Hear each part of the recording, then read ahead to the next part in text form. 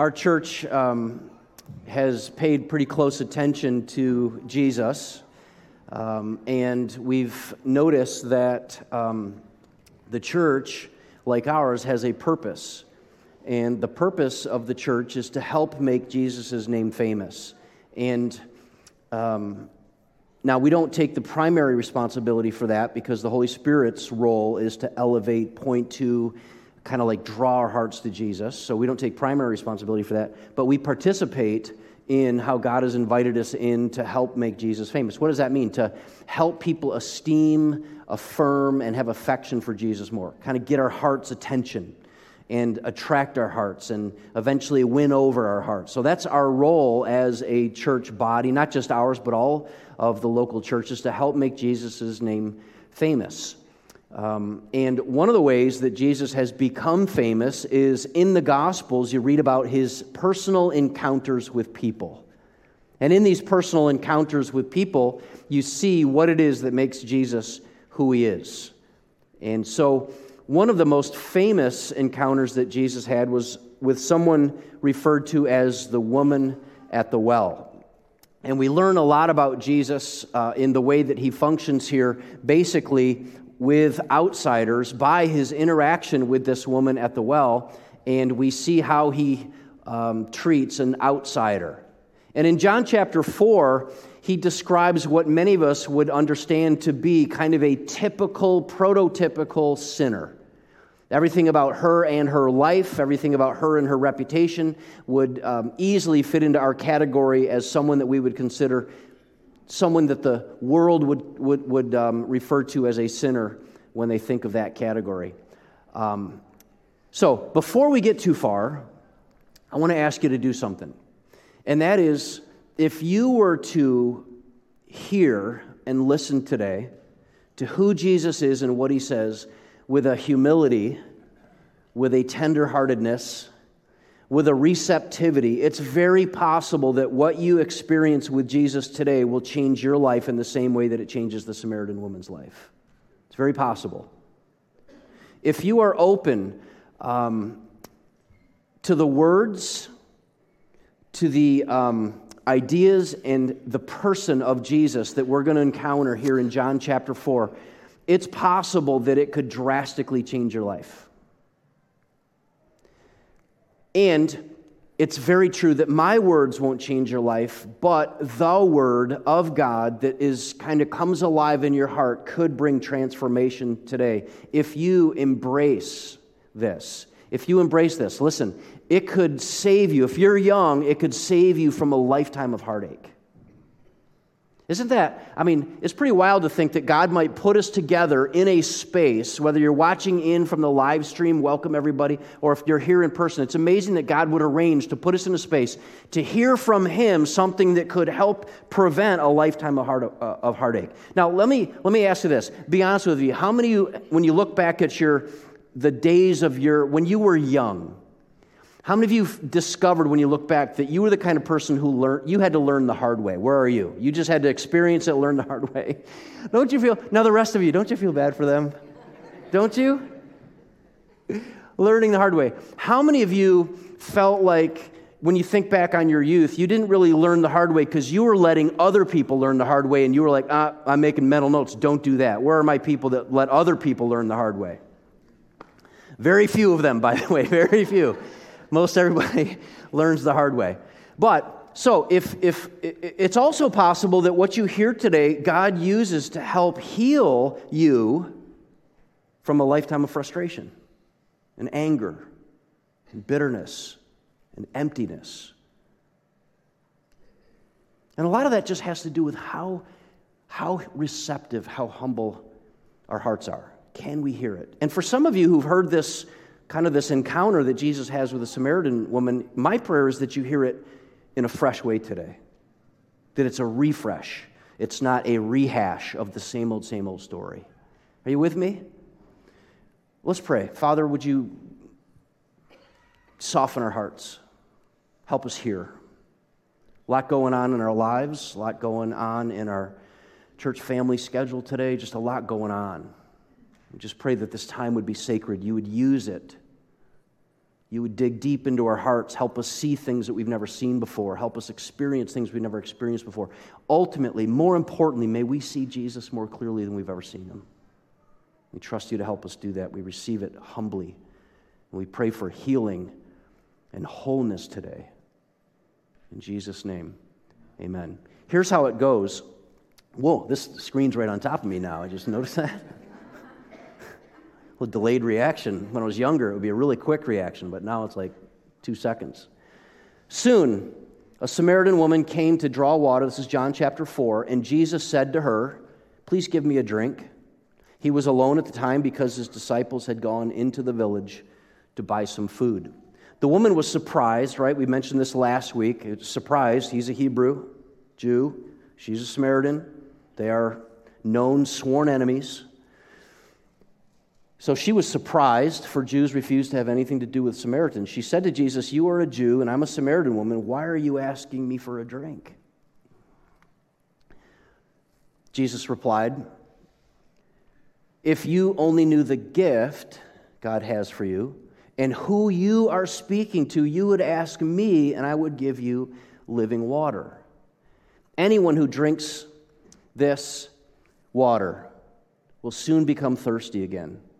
But those who drink the water I give will never be thirsty again." It becomes a fresh, bubbling spring within them, giving them eternal life. So, Jesus is revealing something to her.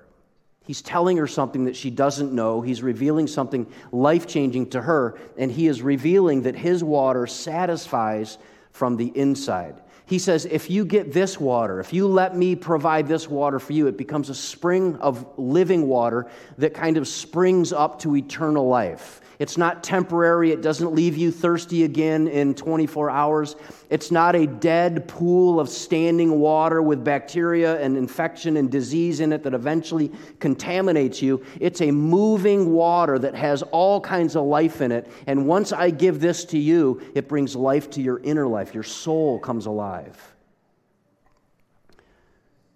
It's deep. It's soul level. It is flowing, moving, and incredibly satisfying.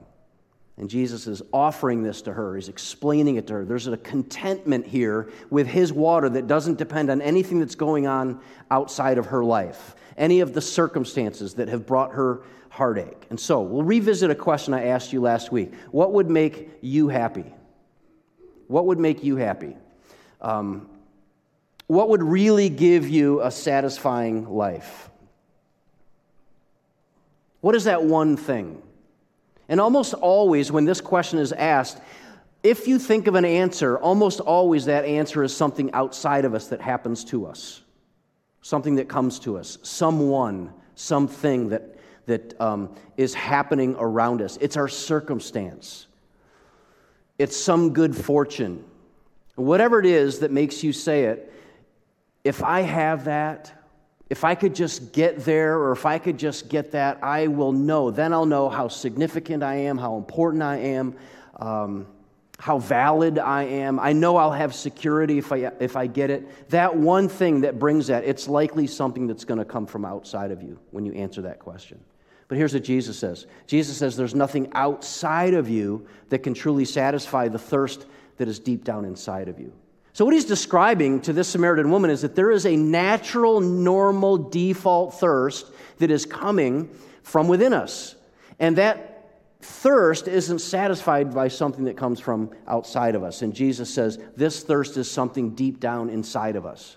Now, to continue the metaphor even further, he also doesn't say, listen, I have a little bit of living water, just splash it on your face. Every morning you wake up, just give yourself a little splash. No, what he says is, I've got a thirst that is going to go down deeper. I've got a water, a living water that's going to go down deeper than your thirst. To quench that thirst, it can't just be a little sprinkle or a splash. It's got to come all the way down as a source. It's got to be rivers of living water that's flowing from underneath the thirst. Otherwise, it's not satisfying. It's temporary. And that's what people discover when they start a new life philosophy or a new religion or a new author and spiritual leader, and they start following those people, and they discover it's good for a while. The new philosophy of life, when I turned over a new leaf, it lasted me a good 18 months. And then I find myself hitting a dead end or coming up short again or coming up empty. And here's what Jesus is saying. If it comes from outside of you, it's not going to satisfy you.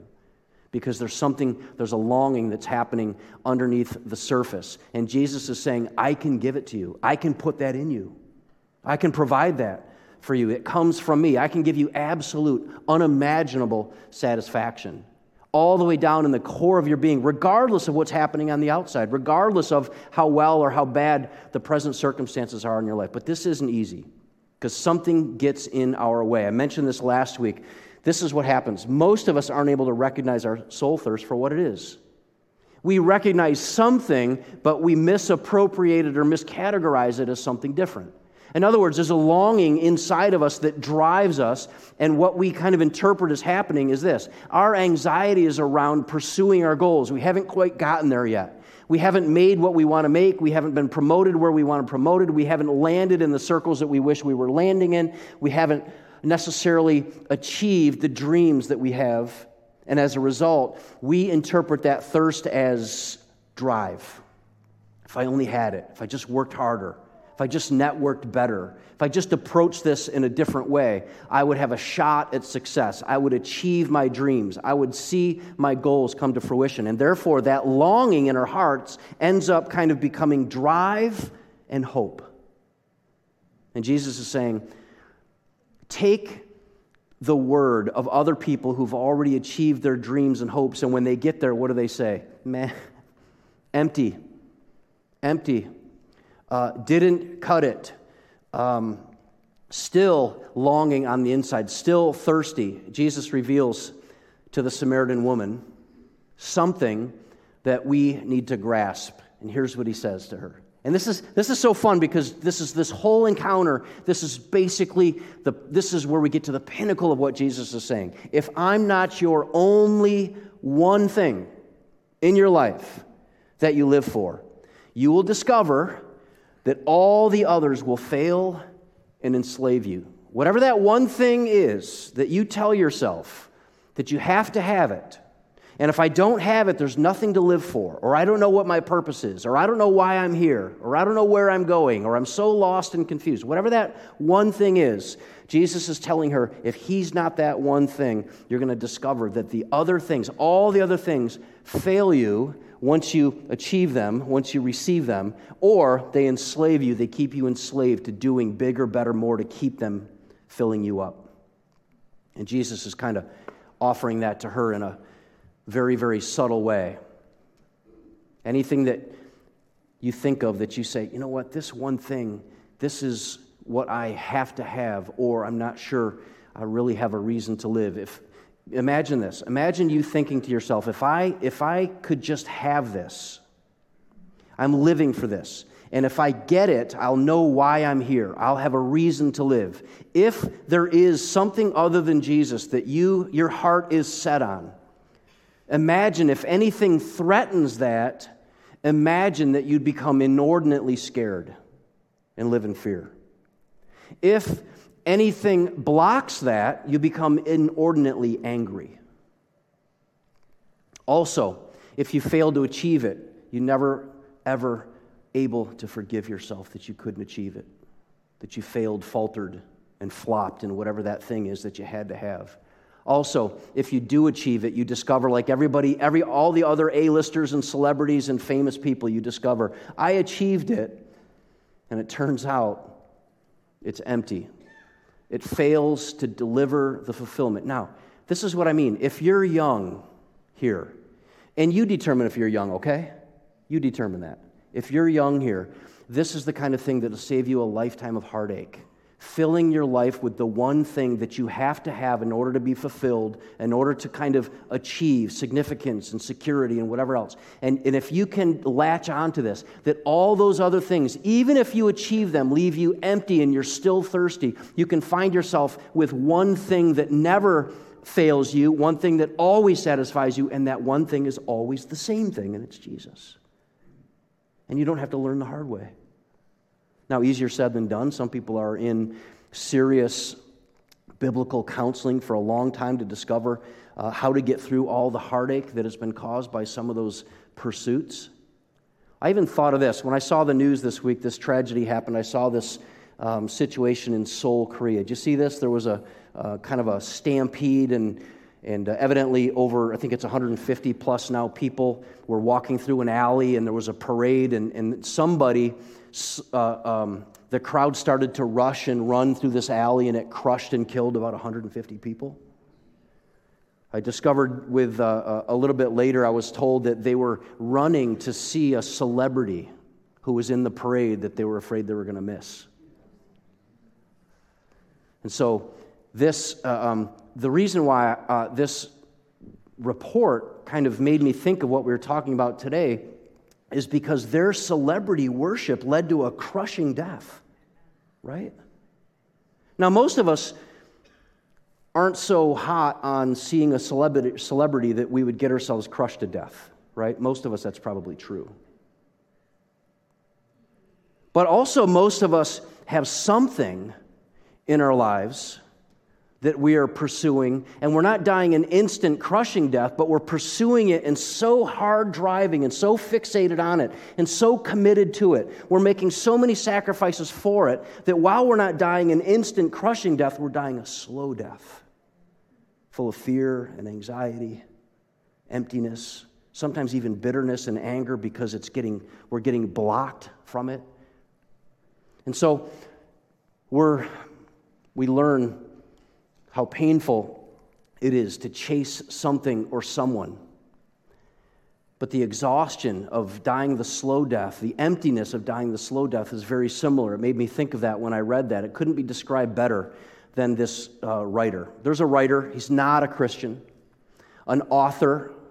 I'm not sure if anybody has ever heard of David Foster Wallace, but he writes about this idea. And basically, he writes about this idea that Jesus is teaching. Even though he doesn't say Jesus teaches this, he writes about it. And David Foster Wallace is an award-winning author. He is a best-selling postmodern novelist. He is someone who is on the top, the pinnacle of his niche or his profession. He's at the top. He succeeds where very few people ever succeed. He's known around the world for pushing the boundaries on his storytelling. A few years before the end of his life, he gave a now famous commencement speech. He's speaking at Kenyon College, and he gives this speech. He's not a Christian.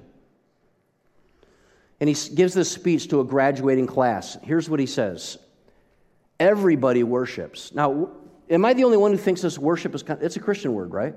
For the most part? So already I'm like, ooh, this is going to be interesting. Non-Christian author writing about worshiping. I'm very curious to hear how he understands it. Here's what he says. The only choice we get is what to worship. That's fascinating. And I'm thinking to myself as I'm reading this guy must have had some kind of saving faith or some kind of saving experience. But he goes on, and he said, so get this. The only choice we get is what to worship. Here's what he says. The compelling reason for maybe some people choose some sort of God to worship. And he says this is kind of a compelling reason. And some people choose one sort of God to worship. And maybe the reason is that pretty much anything else that you worship will eat you alive. I mean, that's a head scratch. Like, how does he know that? Is he peeking in our sermon notes? What's this man doing? So he goes on. Listen to this. I'm going to read you a quote. He goes on and he says, if you worship money and things, if they are where you tap the real meaning in life, then you'll never have enough. Did you ever hear what Rockefeller said when they said to him decades ago, how much money is enough for you? Did you ever hear what he said? It's $1 more. And then you're like, that's really funny. Oh, you're not joking. You're not kidding. Right? It's never enough if that's what you're where you get meaning out of life. And then he says, it's the truth.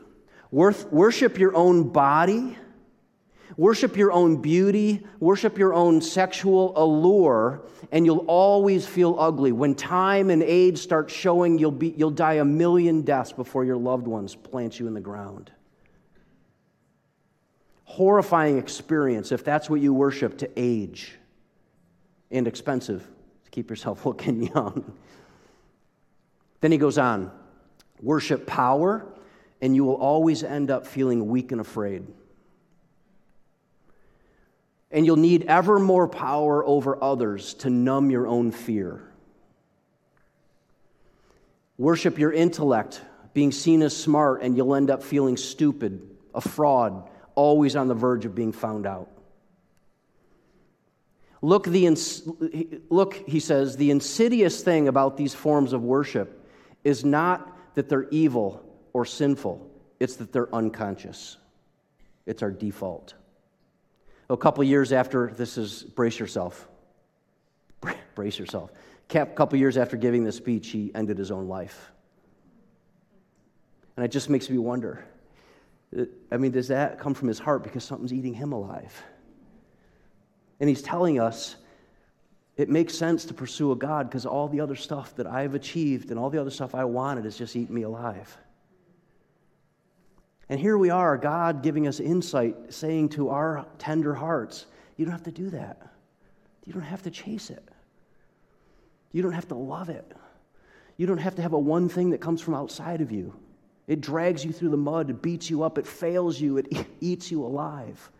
And by the way, when you're praying for people who don't know Jesus and their life is hard right now and they're withered and they're facing all kinds of heartache, keep in mind, when you're looking at them from the outside looking in, it's these things that are eating them up.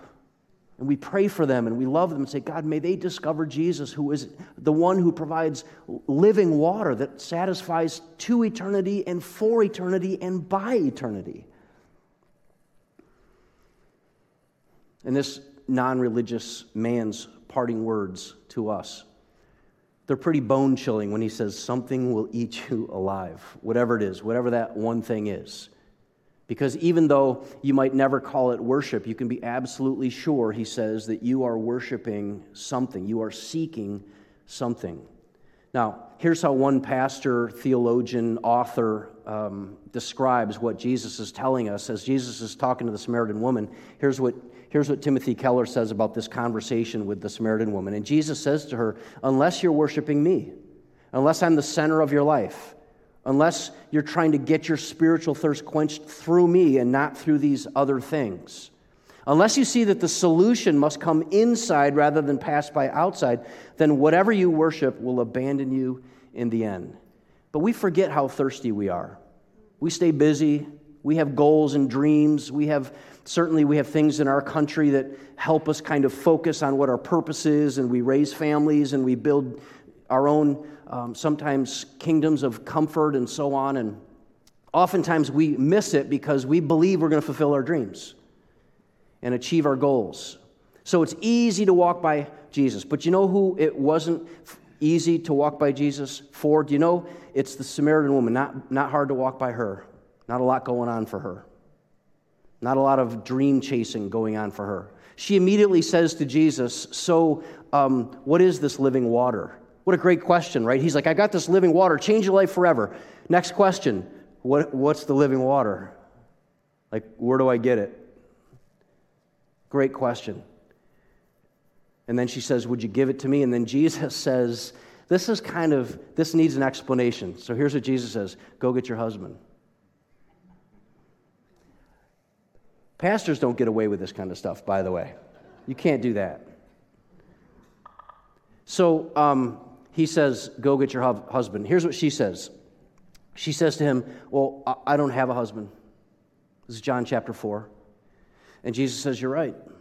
You don't have a husband, for you've had 5 husbands. And you aren't even married to the man you're living with now. You certainly spoke the truth there. Now, Jesus went straight from seeking living water to her history with men. Anybody else would be like, dang, ouch, zing, ouch, yo, bruh, what's up? Is this zinger what it seems? Is he changing the subject? Listen, this is so good. Is Jesus bringing up areas of hurt so that she feels guilty about herself. We know Jesus, that's not his style, that's not his thing. But what is he doing? What is he saying to her? She says, I'd like this living water. Where can I get it? And he says, this thing with men. This thing you've got with men. Does Jesus suddenly change the subject? He isn't changing the subject. He's nudging her into a hard truth. He's gently starting to say, let's talk about what has replaced this living water. Let's change the subject. It's here in this part of this encounter. We see Jesus doing something that he always does. He loves her with the hidden truth. He brings up the hidden truth. And what is that hidden truth? If you want to understand the nature of this living water that I offer you, you need to first understand how you've been seeking it in your own life. If you first want to understand the nature of this living water, you first have to understand where you've been pursuing it and how you've been trying to fill it and get it and experience it yourself. You've been trying to get it, he says to the Samaritan woman, you've been trying to get it through men. Love, romance, beauty, attraction, desire. Your need for men is eating you alive. And it's leaving you with heartache.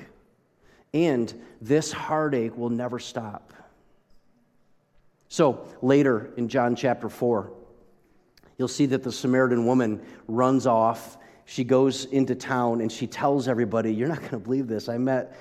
Literally the Messiah. I literally met this Messiah who told me that I could experience living water, change my life.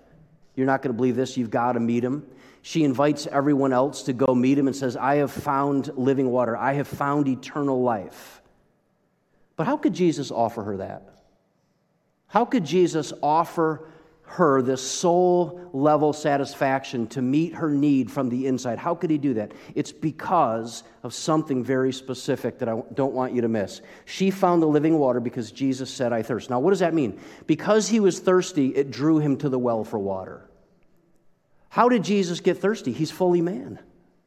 Jesus came from heaven to earth and he took on this, he wrapped himself in incarnation, right? He took on flesh and he experiences thirst. And he experiences the same thing that she experiences, physical, literal thirst in her soul. If Jesus wasn't fully man, there's a good question here. Would he ever have been at all thirsty? She'd not have found the living water if he wasn't fully man and experiencing thirst for himself. Jesus empties himself of his glory.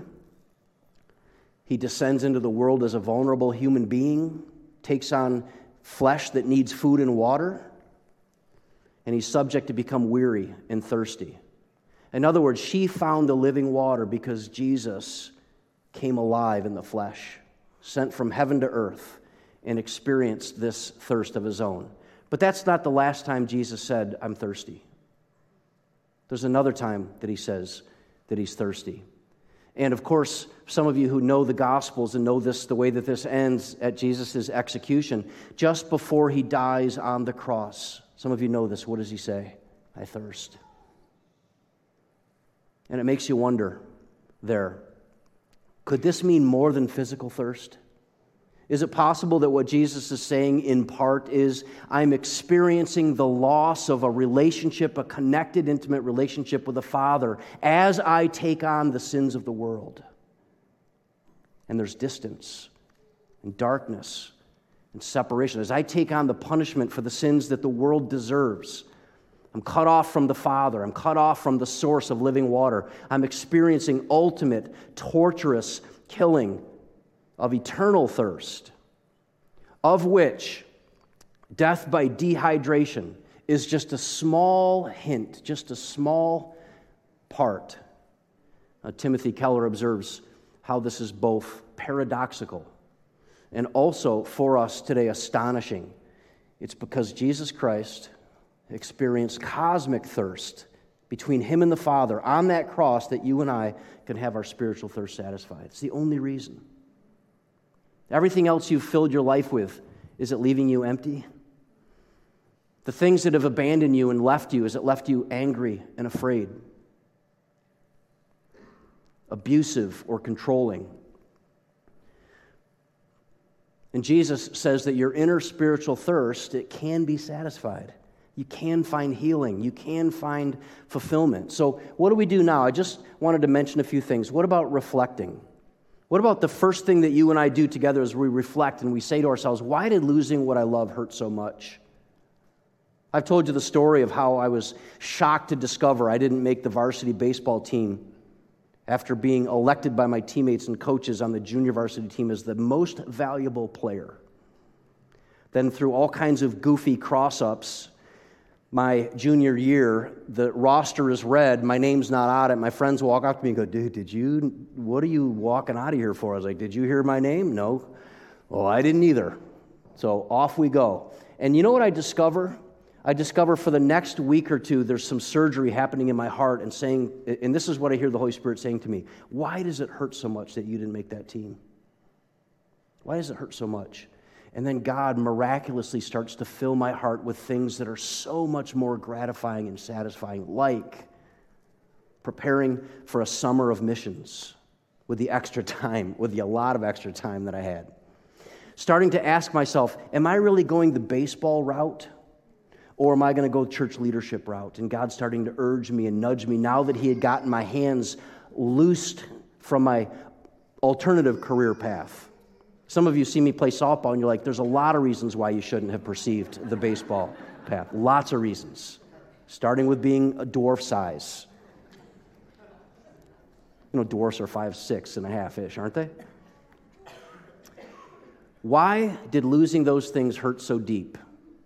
How many of you remember your first heartache when you broke up with somebody? You remember that? How many of you look back and go, thank God, OMG. And now with social media, you could follow that person's life and you're like, oh my God, thank you. Sweet Jesus. If I'd have ended up with that girl in kindergarten, I tell you what a nightmare. What a nightmare. Remember I told you about her? The only thing I remember about her to this day is her hairy arms. That's the only thing I remember. There's nothing wrong with hairy arms. Nothing wrong. But that's all I remember. Isn't that weird? Did God spare me from that? I don't know. Nothing wrong with that. Promotion, right? I was passed over for a promotion. I was cut from the team. I lost my investment wealth. My reputation will never be the same. And it hurts. Here's my question. Why did losing what I love hurt so much? That's where we start. Why did that hurt so much?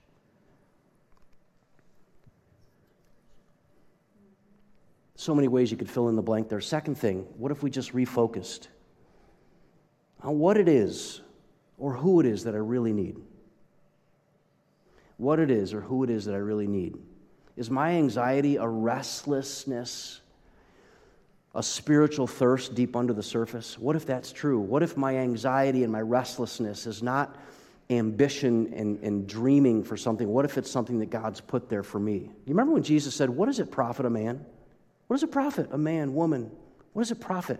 I mean, this is classic. If you're under 30, this is just gold. This is life-changing. What does it profit a man to pursue and gain what? The whole world. At what cost? And forfeit his soul. I mean, Jesus just laying it out there for us. And the question is, if it didn't satisfy everyone else when they achieved it, why would I think it's going to satisfy me? If you're under 40, under 30, grab a hold of this. Grab a hold of this.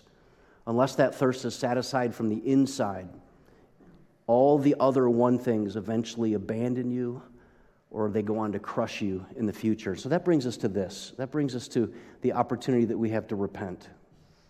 Is it time to turn around? Is it time to make Jesus my one thing?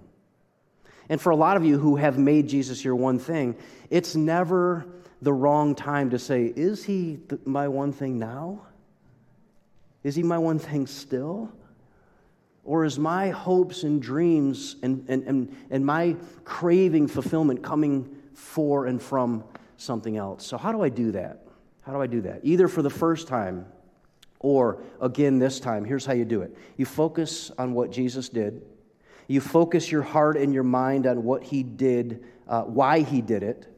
And eventually, with that focus on who He is and what Jesus did and why He did it, eventually it turns your heart away from the things that enslave you, and it turns your heart toward Him in worship. You become what you behold. You become what you behold. If you behold stuff and things and, you eventually kind of become that. If you behold Jesus, you eventually become like Him. You start to adore Him, and your affection grows from Him. Focus on living water, you find satisfaction. Focus on living your dreams, always thirsty, never ends, and it's crushing. Can we pray together? Father, we're grateful today for the special work that you did in the heart of this Samaritan woman. And as we read this, we find her a representation of how empty we can be when our one thing is someone or something else. We're grateful that you put this story of the Samaritan woman in the same, like right next to the religious professor who also was unfulfilled by keeping the rules, teaching the rules, living with devotion. The picture of religious piety. And then you tell him that's not going to cut it. And then eventually, shortly after, you get to the Samaritan woman and you say, well, that's not going to cut it, but it's obvious to you. And church family, just wondered today if God's working in you, stirring you. I don't know what it is or who it is, not important that I do, but I'd love for you, would you slip your hands up and say, God's at work in my heart. There's something He is stirring in me, a newness, a thirst for Him that I don't necessarily, that maybe is fresh. Would you slip your hand up? Who am I praying for? This doesn't mean you haven't tasted and seen the beauty and goodness of Jesus. It just means that God's at work in you. He finishes these works. Father, we're grateful today that you're stirring our hearts and that you are helping us to identify this craving on the inside. Is not that one thing or other, it's you. And for those who are trying to start with Jesus, walk with Jesus, know Jesus, love Jesus, if they're having a struggle doing it, help them to have the courage to reach out to someone who might be able to help them. Help us lead our kids to do the same. Help us model it well. Help us adore Jesus today more than we adore anyone or anything that's going to happen to us this week or that we hope happens to us this week. Father, we trust you. We cherish the fact that you've shown us who Jesus is in this encounter. Indeed, He's famous around the world. May He always be famous in my own heart first. And we pray this together as a church family. We trust you together as a church family. And now we're going to sing this together as a church family. And we rejoice in it. In Jesus' name, amen. Would you stand and sing along with us about this hope that Jesus is forever and ever? He is our hope and our joy.